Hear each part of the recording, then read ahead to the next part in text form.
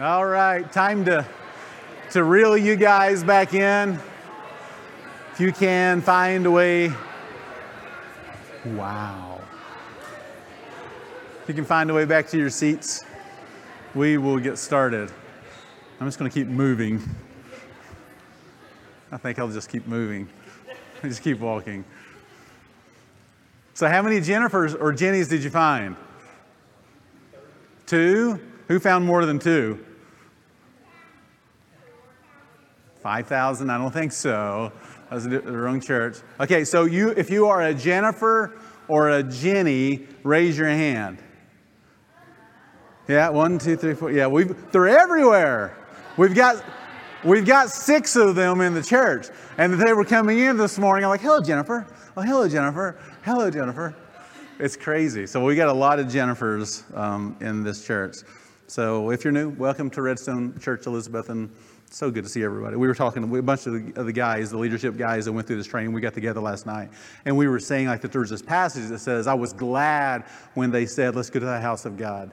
And that's the way I am every Sunday. It's just so cool to look out and just see people, not only that are showing up to hear the Word of God, but people that we're doing life with and that we're growing with. It's just encouraging. So it's just good to see your smiling faces.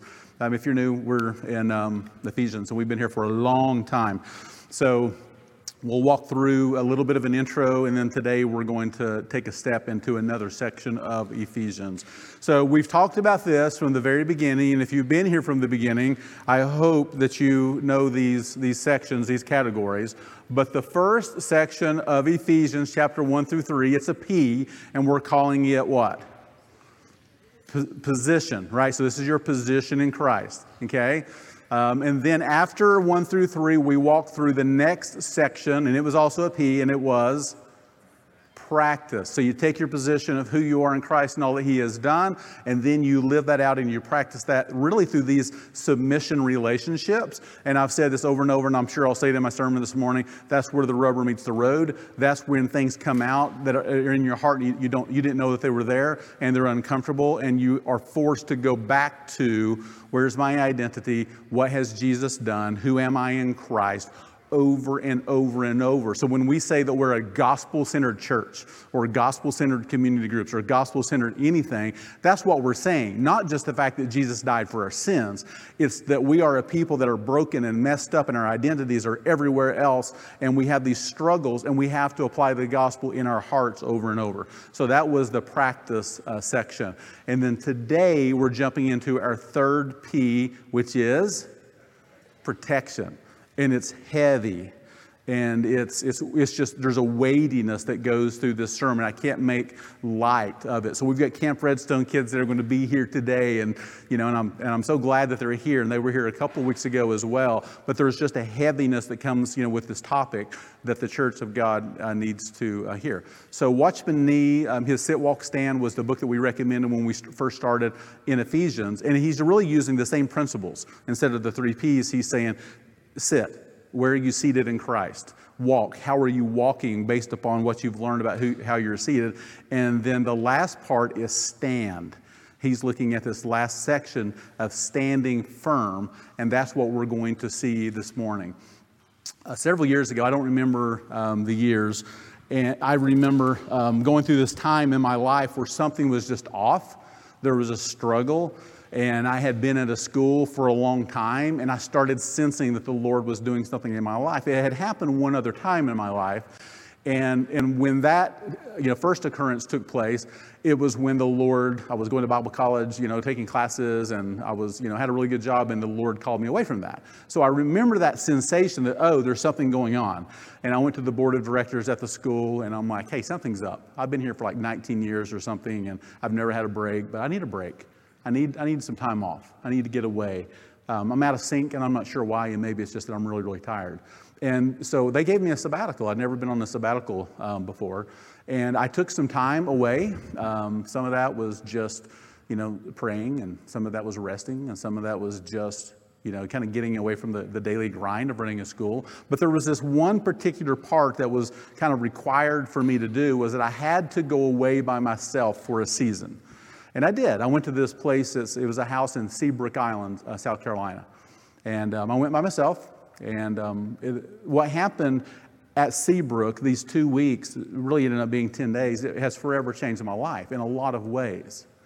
And it's tied to our subject today of spiritual warfare. And I went in with this desire to walk with God, to hear from Him. I spent time fasting, a lot of fasting and praying. And I just wanted to get a sense, what's the Lord doing in my life? And while I was there, I went through some spiritual warfare. And I know that Camp Redstone's in here. I didn't realize that they were going to be in here. I just completely forgot about that. I don't know that I would have changed the sermon, but it is what it is. But there was just this intensity of that week, at the beginning of the week, while I was fasting and praying, that I had never experienced before at that level. And I was journaling. And the other day when I was working on the sermon, I went back and I was looking at some of my journaling notes. And I was like, oh, wow. Let me read this to you. This was on September the 16th. I don't know what year it was. And it says, I will definitely be fasting today. Last night was horrible. Felt as though I was dragged to the edge of hell itself. The images remained.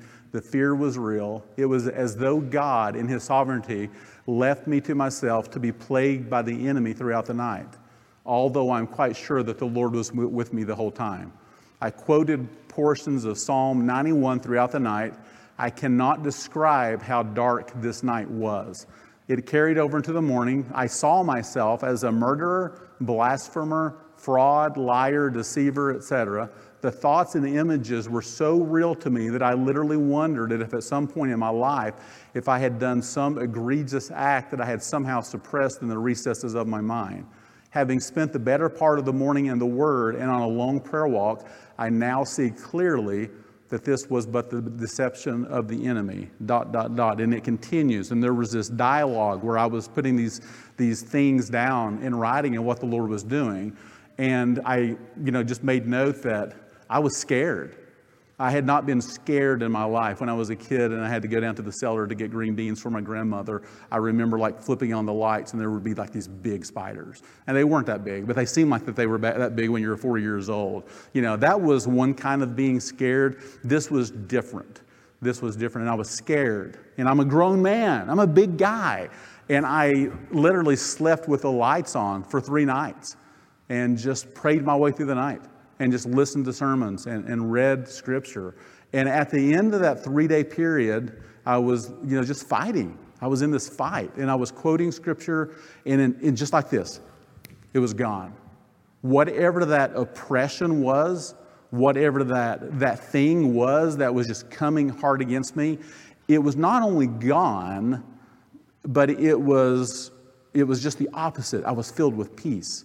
And I was filled with joy, and I found myself worshiping. It would almost be like, instead of me limping and stretching and just struggling with, just sciatica or whatever right now, it would be like me just going out and running, a marathon. It was that kind of a transformation, and I walked away from that experience, if nothing else, knowing that we have an enemy and that he is real, and that there is such a thing as spiritual warfare. And that's what we're stepping into, this topic of spiritual warfare. In the weeks to come, we're going to discuss the spiritual battle that belongs to believers. We're going to walk through Ephesians 6. We're going to look at the armor of God as we talk about our protection, and see how we can trust in the Lord to protect us when the battles do come. Okay, today is going to serve as an introduction only. I'm going to try not to go too deep into it, but I am going to give you 3 truths. I haven't done truths in a while, so I'm going to give you 3 truths today. So let's start first off by praying, and then we're going to jump into our passage. Let's pray together. Father, I thank you, Lord, for the answer. Jesus is the answer for everything, all of our struggle, all of our questions. The gospel is the only thing that makes this world and this life and struggle make sense. And I thank you for that. And within the gospel is a Jesus that not only died, but defeated the enemy and defeated death once and for all. and who is seated at the right hand of the Father, and who has sent your Holy Spirit to us to guide us, to direct us, and to fight for us. And Lord, that's what we're attempting to share this morning. And I pray, oh God, as I always do, that I won't allow my own words to trip us up and confuse us. So whatever is of me, let it fall quickly to the ground. And whatever is of you, may it just be seared into our hearts and our minds to change us forevermore. In Christ's name we pray. Amen. Okay, let's start off by just looking at the passage together. It's in your worship guide. It's up on the screen. And it's in your Bible. Okay, so here it is. Be strong in the Lord and in the strength of his might. Put on the whole armor of God, that you will be able to stand against the schemes of the devil. For we do not wrestle against flesh and blood, but against the rulers, against the authorities, against the cosmic powers over this present darkness, against the spiritual forces of evil in the heavenly places. Therefore, take up the whole armor of God, that you will be able to withstand in the evil day, and after having done all, to stand firm. And then after that, he's going to step into what is the specific arsenal. What are these armor pieces? And that's what we'll talk about over the next month. So he begins this section, though, with this word, finally. That's the first word of our protection segment. He says, finally. And it's as if Paul is saying, and I'm just going to read this to you. Paul is saying, I began by reminding you of the magnitude of the glorious gospel, reminding you that you were dead, but now that you're alive, and that all of your sins have been atoned for by Christ and his sacrifice. I then took you through this next section of my letter, reminding you to walk in the manner of that glorious gospel, that worthy of that glorious gospel. And we jumped into many particulars to show how that life change is worked out as we learn to submit to one another out of reverence for Christ, both within the home and outside of the home. And this is where, as I said earlier, the rubber meets the road. For it's within these relationships that we find ourselves dependent upon his strength and upon the grace of Christ as we return to the gospel over and over again. But I cannot end the letter there. I need you to understand that if you're going to follow Jesus, that this is not going to be easy. It's going to be hard. There is a formidable foe, and he is your enemy, and he hated Christ, and so he hates, that's a strong word, but he hates you as well, and he will do everything he can to take you down or to slow you down, and in doing so, slow down the growth of the kingdom of God. But God has given us the power, and God has given us the strength to overcome him, and I'm going to tell you how. So that's what Paul's saying. He's looking back to Ephesians 1 through 3. He's looking at 4 and part of 6. And he's saying, this is everything that I've said, but don't stop there. It's not just, now go practice these things. As you begin to live out these things, there's going to be an enemy, and he's real, and he's dark, and he hates you, and he hated Christ, and he is going to come against you. So jumping back into the passage, Ephesians 6:10. So he started with finally, and this is what he says afterwards. He says, be strong in the Lord and in the strength of his might. So in the same way that Ephesians 2 tells us that we were dead in our trespasses. And it says, but God made us alive, and he raised us up. Likewise, when it comes to fighting the enemy, we're dead in our tracks. We're hopeless. And we're helpless. We don't have the ability to fight the enemy. So once again, we find ourselves in a really good place where we are completely dependent upon the Lord. Only Jesus can be the hero. It can never be us. It is a good thing when we say, I have nothing, Lord, without you, I am lost in this situation. And that's what Paul is saying in this last part. So he begins this section by setting the stage of everything that he's going to share throughout the rest of the chapter by saying, our strength is indeed, you see it, in the Lord and in the strength of his might. And if we miss that one point, then nothing else that we say over the next month is going to make any sense. We'll remain hamstrung. We will remain dead in our tracks and incapable of fighting. And that takes us to, and if you've got your worship guide and you want to fill in blanks, this is your truth number one. So truth number one is, in the same way that we were incapable of saving ourselves apart from Christ, likewise we are incapable, did you hear that? My voice went up. Incapable of fighting the enemy apart from Christ. Incapable of fighting the enemy. And as I said, it's always good when we recognize our limitations, how weak and incapable that we truly are. You think of Paul in 2 Corinthians 12, and he's pleading with the Lord, just take this thorn from me. And the Lord's like, I don't think I'm going to, for my power is perfected in your weaknesses. And there's just something magical and hard about that. I love that and hate that at the same time. Because I don't like pain, I don't like suffering, I don't like struggle, but at the same time, when I look back on my life, I see that when there was struggle, when there was pain, when I had nothing to offer, oftentimes that's where the Lord probably used me the most, and I'm sure you guys could say the same thing. So as we walk through verse number 11, I'm going to look at 4 of the red sections here. So let's look at this passage. Put on, we're going to look at put on. The whole, we're going to look at whole, armor of God, that you may be able to stand. We're going to look at stand against the schemes of the devil. So put on the whole armor of God so that you may be able to stand against the schemes of the devil. So the first thing he's saying is put on. So the first thing that we see is that we have a part to play in putting on the armor. It could have said, just be still and God will put the armor on you. Right? He doesn't say that. He says, put on the armor. So it won't automatically happen to us.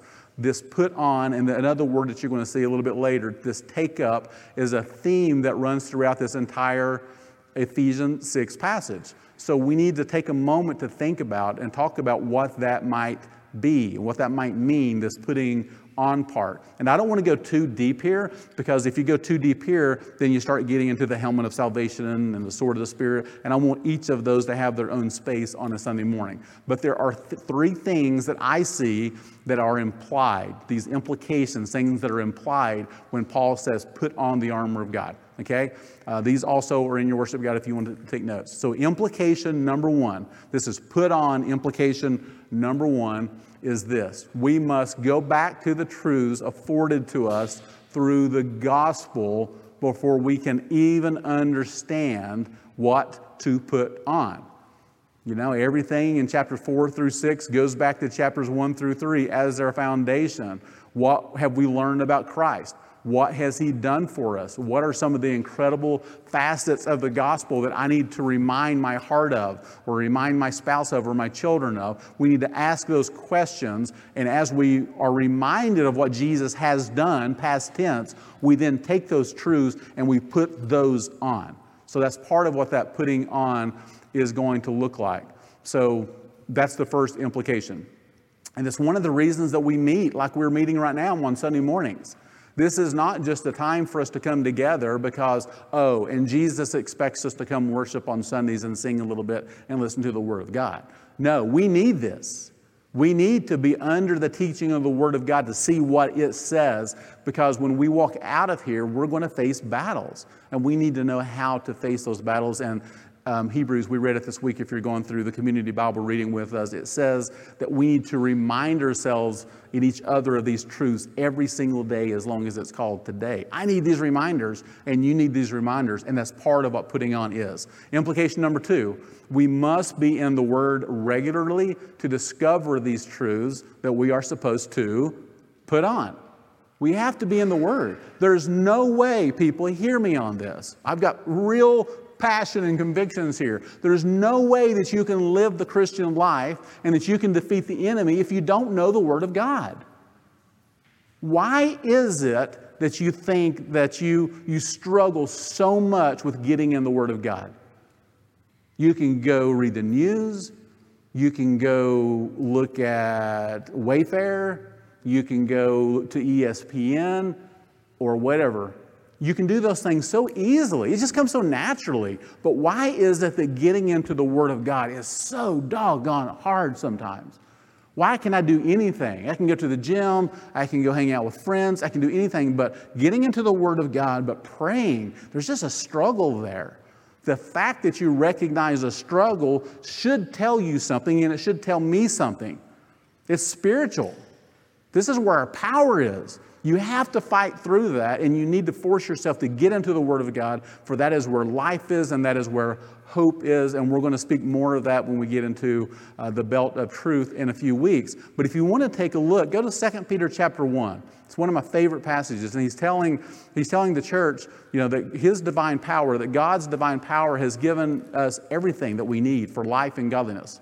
He's given us everything. And then he says, but these things that he's given us, they come from these promises, these great and precious promises that he's given to us.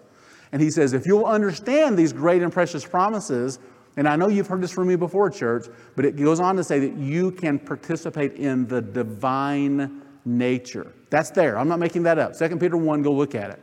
Great and precious promises that God has given to us. And if we understand these promises, we can take part in a divine living, which means Jesus can live through you supernaturally and can live through me supernaturally. And if I don't go to the Word of God, I'll not know what those promises are. So that is implication number 2. We must be in the Word regularly to discover these truths that we are to put on. Okay, and then truth number 3, or implication number 3, I should say, is we must develop the habit of not only reading, but memorizing and internalizing the Word of God. And as we're going to see, this is the most critical offensive tool that we have, that and prayer.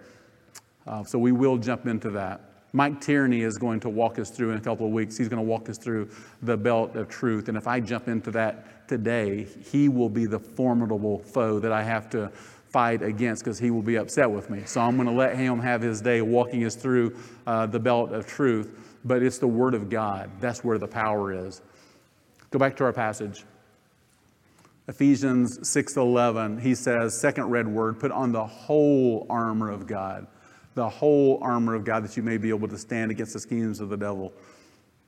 Whole, not part, but the whole armor of God. And this is why we're going to take 3 or 4 weeks to walk through each piece of this whole armor, because you do not want to leave any part of your body exposed. If you do, you will regret that. We need the belt, the breastplate, our feet fitted properly with the right shoes. We need our shield. We need our helmet. We need the sword, and we need prayers and this constant alertness that we are in a spiritual battle. We must be prepared. We must be equipped. And going back to my story from Seabrook Island that I shared a little bit earlier, some of my takeaways from that experience were this. Number 1, there really is an enemy, and I told you that. And you already know that. Number 2, he hates me. He hates me, and he hates Jesus followers. Number 3, we are at war against him and his legion of demons. I don't understand these things. What I'm saying to you is way above my pay grade. I cannot answer questions that you have about spiritual warfare other than what I can pull from the Word of God itself. Number 4, I recognize that I myself am completely incapable of fighting him. And then this was the greatest of my takeaways. Jesus is stronger, number 5. Jesus is stronger. His armor works. The enemy will retreat if we continue to utilize the armor of God. And if we do, at the end, we will remain standing. We will stand, which is our next red word that I said that we would look at. So look at this passage. I won't read the whole thing, but he says in verse 11, put on the whole armor of God that you will be able to stand. And then you skip down to verse number 13. It says, therefore take up the whole armor of God that you may be able to withstand in the evil day. And having done all, to stand firm. And then he says, stand therefore. Standing is a real theme that's running throughout this passage. I said at sermon prep when we were talking about this, it makes me think of a couple of images. One is just, I don't know, I just see this guy in my head, and he's fighting through a blizzard, and it's just the snow, and he's moving forward, and he's doing everything he can just to stay alive and to not fall over and die in the snow. And then the snow ends and he's still standing. Or I think about these crazy guys and girls that are on the Weather Channel that are like, where's the hurricane? I'm going to go right there, and I'm going to go to the beach, and it's going to be like 120 miles an hour, and I'm going to have a microphone and a camera, and I'm going to try to show people what's happening. And it's crazy. I'm like, what are you doing? Go get another job, for one thing. But you see them, and they're just like doing everything they can to keep from just flying away. Right? And then they're remaining standing. Or, of course, I think about Rocky Balboa, against some of his formidable foes, whoever you might want to insert into that. And they give him everything that they've got, and then at the end of it, he is remaining standing. And God wants us to stand. He promised that in this world that we will have trouble. That's a guarantee. Jesus says in this world you're going to have trouble. Some of that's because of your own flesh, and some of that's because there's an enemy that hates you, and spiritual warfare is a part of that. But He's giving us these tools, and He's given us this arsenal that we will be able to fight. So that takes us to truth number 2, and I said that there were 3 today. So truth number 2, God doesn't promise that we won't face spiritual battles. This is in your worship guide. But He does promise that if we use all of His armor, that in the end we will remain, and there's that word again, standing. Because you see, His armor is tied to our heavenly standing. You see what I did there? We remain standing because of our standing in Christ. I did like a double standing there. It was good. It was creative. So don't know if you saw that or not. So that takes us, back to truth number 1. And it takes us back to chapters 1 through 3. The reason that we're able to stand is because of the things that He told us. You just forget chapter 2 for a second. Just go look at chapter 1. It's amazing. We said at the beginning, He gives us this heavenly peripheral vision of everything that took place when Jesus died and when we believed in Him. I mean, we're reconciled, we're redeemed, we're forgiven. We are adopted as His children. He was victorious, and therefore we are victorious. If you go into chapter 2, you see we were dead, but God raised us to life. And it's these truths of where our standing is and the truths that we have to remind ourselves of that enable us to be able to stand. When I'm fighting the enemy, part of that is going back and remembering what Jesus did. I remind my heart of these things, and then I remind the enemy of these things. And I quote Scripture in doing so. And it's a powerful, powerful thing. Let's continue with the passage. Ephesians 6:11, put on the whole armor of God that you may be able to stand against the next word, these schemes of the devil. The schemes. I went and looked this one up, see what it means in the Greek, and it says this: craftiness, wiles, cunning deceit, and tricks. How many of y'all remember Wile E. Coyote? Wile E. Coyote. Some of you didn't raise your hands, and that makes me sad. Everybody should have a season of watching nothing except for the Roadrunner and Wile E. Coyote.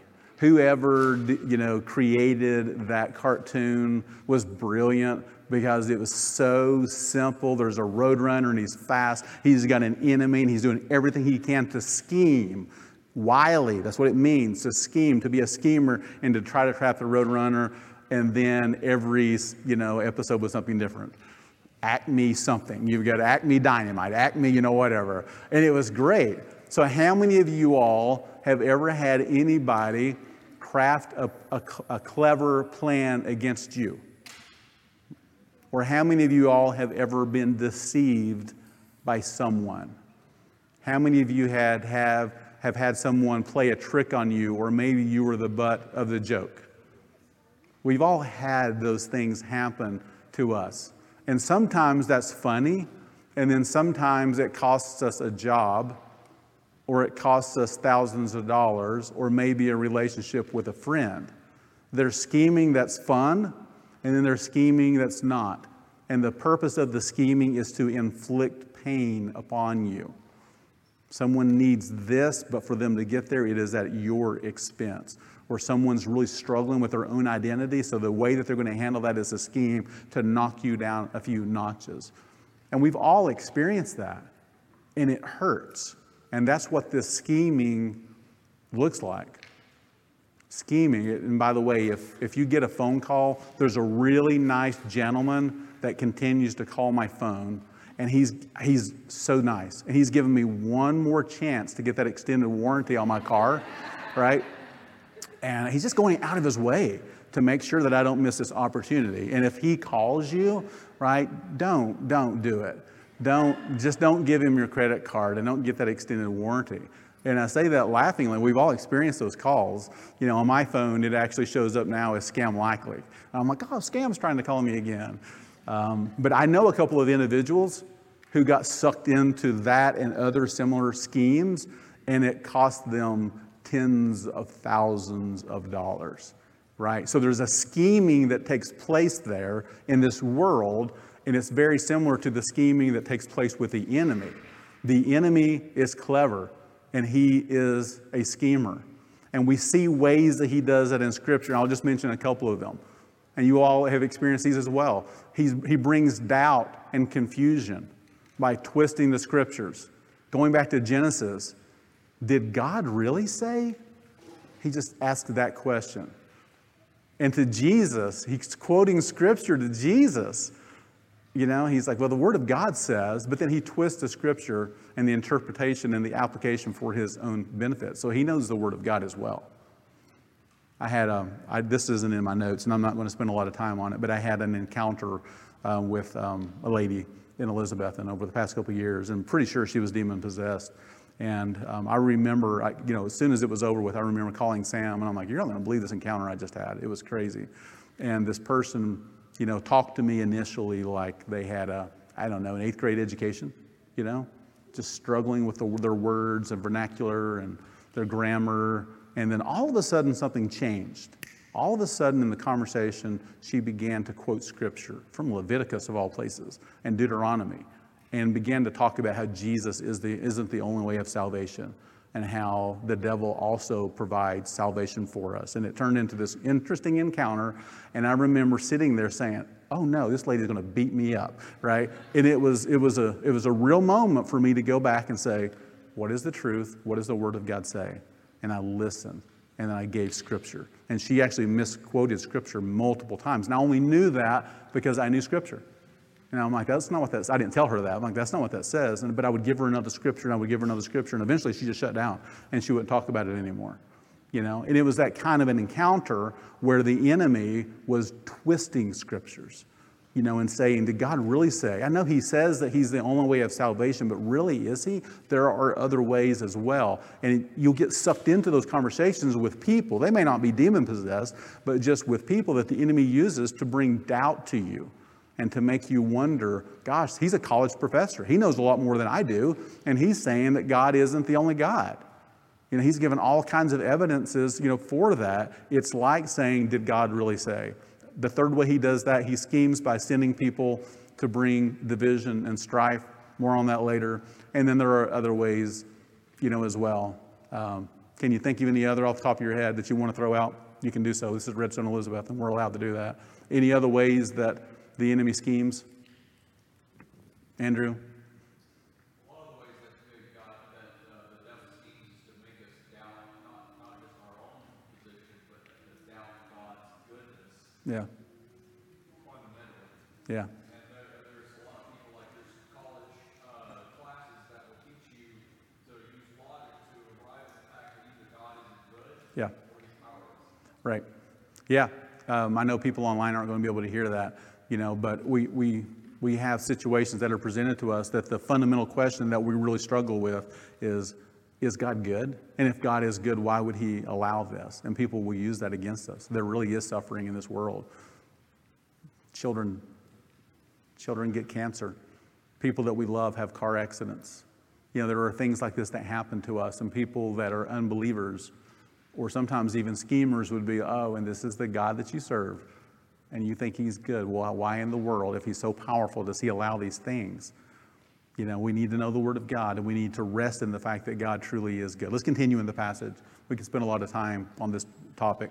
Ephesians 6:12, for we do not wrestle against flesh and blood, but against the rulers, against the authorities, against the cosmic powers over this present darkness, against the spiritual forces of evil in the heavenly places.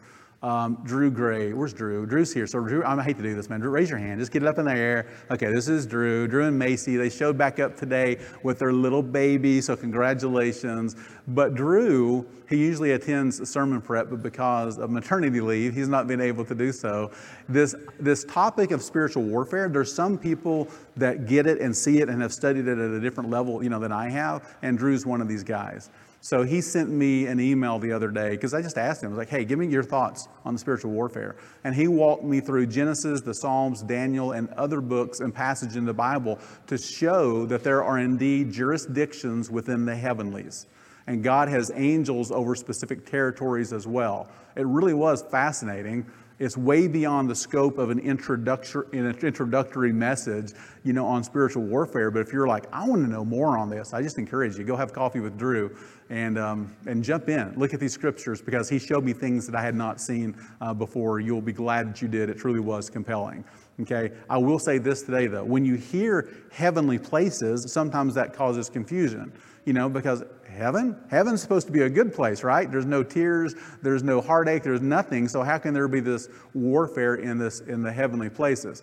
So there's a couple things I would share, and I don't know that this is necessarily perfectly right. So I'm going to say that up front. But I think that the logic of the implications are, if I'm not right, then I'm close. So bear with me. 2 Corinthians 12, I referred to it earlier when Paul was saying, please take this thorn away. He was saying that he had this experience where he was carried into, and it says, the third heaven. Okay? And when we think about the third heaven, when commentators talk about the third heaven, most people say, yes, this is the place where God dwells. It's a good place. It is a holy place. It is set apart from everything else. Then we look at Psalm 19, which says, the heavens declare the glory of God. The skies above proclaim his faithfulness. Day after day they pour forth speech, and night after night they display knowledge. This is like the sunrise on Thursday morning or the rainbow yesterday. Right? Our eyes can see these things, and that probably continues into the heavens of seeing the stars and the moon and the sun as well. So most people would look at that and say, well, that's the first heaven. That's the area that we can see. So there's a third heaven, which is a place where God dwells, and there's a first heaven where our eyes can even see, and we can go into space and see these things. But somewhere between those two, and it doesn't talk about this, but there's a second heaven. That's the implication. That's the logic. If there's a first and there's a third, there probably is a second. So commentators think that's what it's referring to when it says spiritual forces of evil in the heavenly places. Does that make sense? So that's probably worth a little bit more investigation, but that's where I landed coming into today. So I want you to notice in this passage, though, who the battle is not against. We know who the battle is against. We see that in the passage. But who is the battle not against? Look at it again. For we do not wrestle against flesh and blood. That's a small thing. I'm pausing. I want you to see that.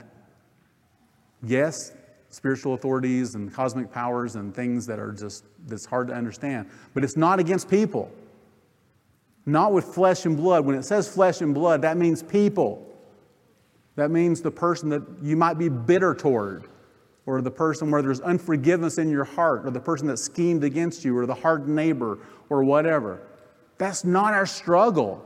We should not be struggling against people.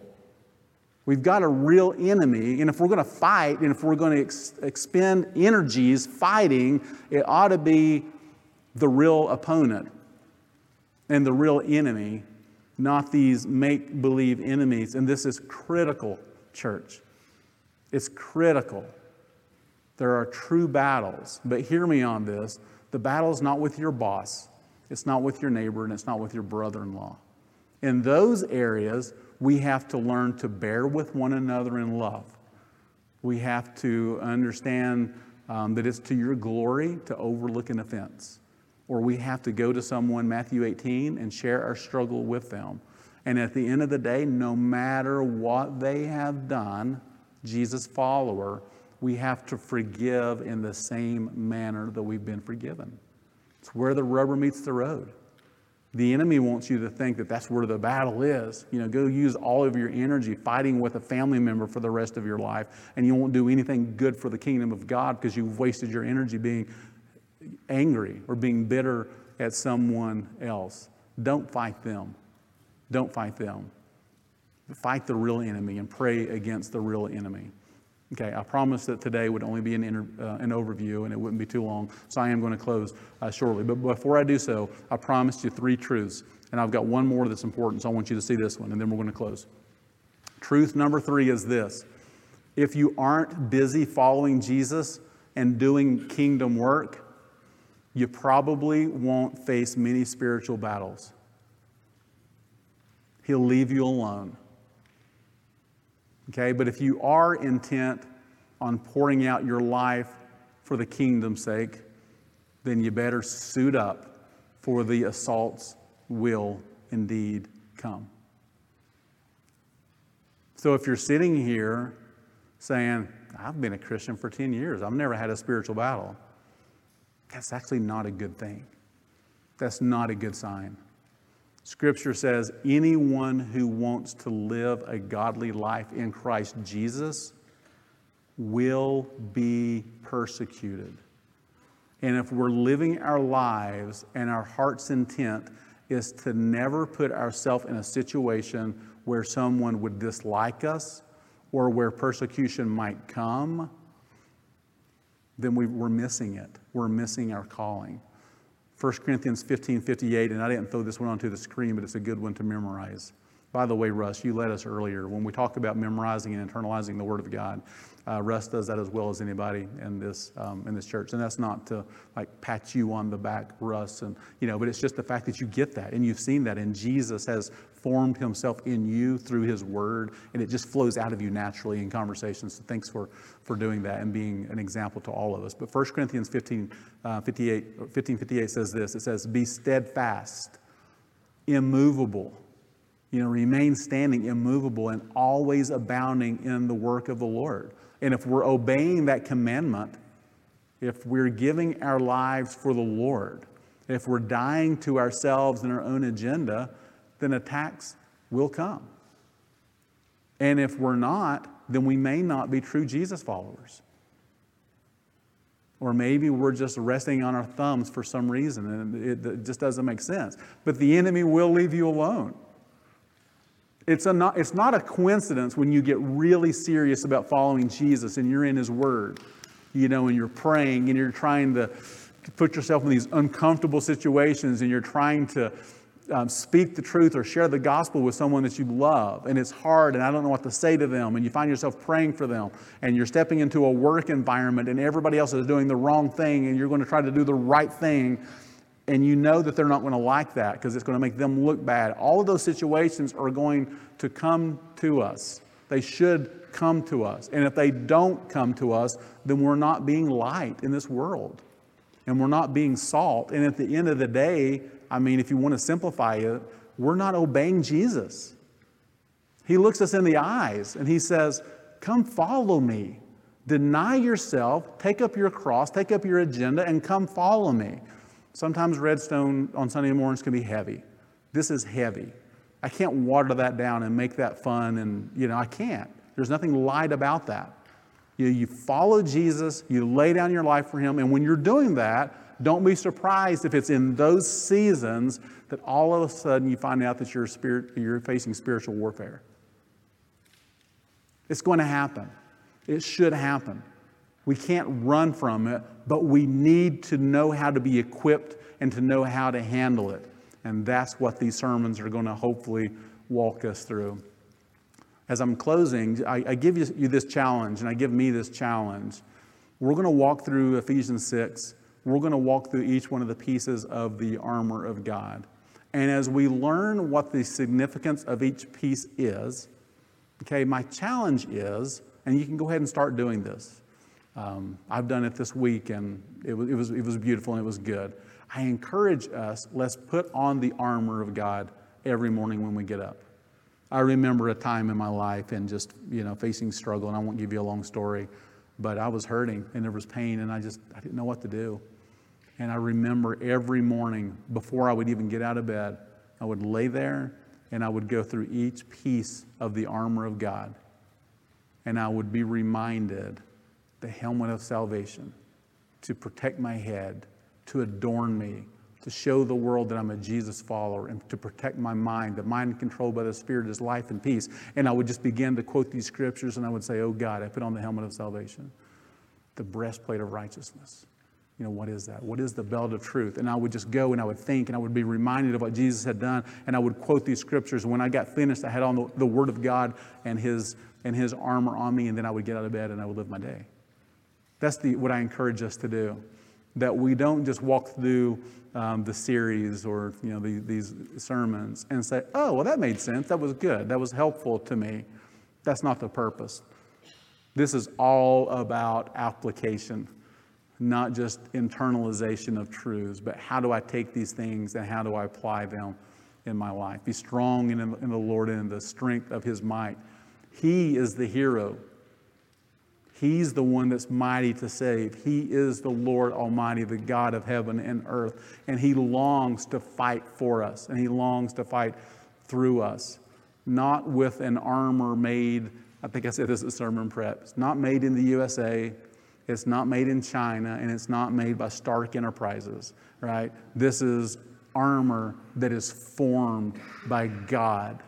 And that gets its power when Jesus, the once dead Jesus in the grave, when He raises Himself from the dead by the power of the Holy Spirit, He conquered the enemy once for all, and He conquered the last enemy. You know what it says the last enemy is? You know the passage. It's death. Death has been defeated. Our strength is in the Lord. And verse 13, which Mike, you'll be happy I'm not going to get to. Verse 13, because you're going to be preaching on this one, it says, take up the whole armor of God that you will be able to withstand in the evil day, and having done all, to stand firm. In time, we'll discuss what this evil day is and what it might look for each of us that's spoken of here in verse number 13. We have the Word of God at our disposal. And one of the tools that I mentioned earlier, and Russ mentioned it earlier as well, that is underutilized is prayer. As we go through the arsenal, you're going to see a lot of defensive pieces of the arsenal, and you're going to see a couple that are offensive. One is the sword of the Spirit, which is the Word of God. It's a sword. It's a sword. It's offensive. And then the other one right after that is prayer itself. There is power in prayer beyond our understanding. I said earlier, that's why we struggle with it so much. So I do want to end our time today, but just by going to the Lord. Confessing maybe where I've been fighting the wrong enemy, and you've been fighting the wrong enemy. If there's bitterness in my heart, unforgiveness in my heart towards someone, just take that to the Lord, apply the gospel, forgive as you've been forgiven, and move on. You don't have to be right. You don't have to be proved right. Others don't have to see you and say, yeah, he was right all along. You don't need that. Lay down your life for the kingdom's sake, for Jesus, and just forgive them. Forgive them wholly in the same manner that you've been forgiven. So some of us in our hearts, we just need to do that. We need to recognize who the real enemy is and get rid of this bunk, this stuff that's dragging us down because we've been fighting the wrong enemy. And others of us just need to recognize, gosh, I haven't faced persecution in a decade. Jesus, I'm sorry. I need to really be serious about following you. And not everybody's in that place. There are some of you that just needed to be reminded. This is war. Jesus is stronger. Jesus, be stronger in my life. I worship you and I praise you. You can do whatever you want to, but pray. So let's spend a few minutes in prayer. Let me look at my clock, my little watch here, and I think we'll open it up this morning. So we'll see if you guys have any responses. But first off, let's just spend some time in prayer.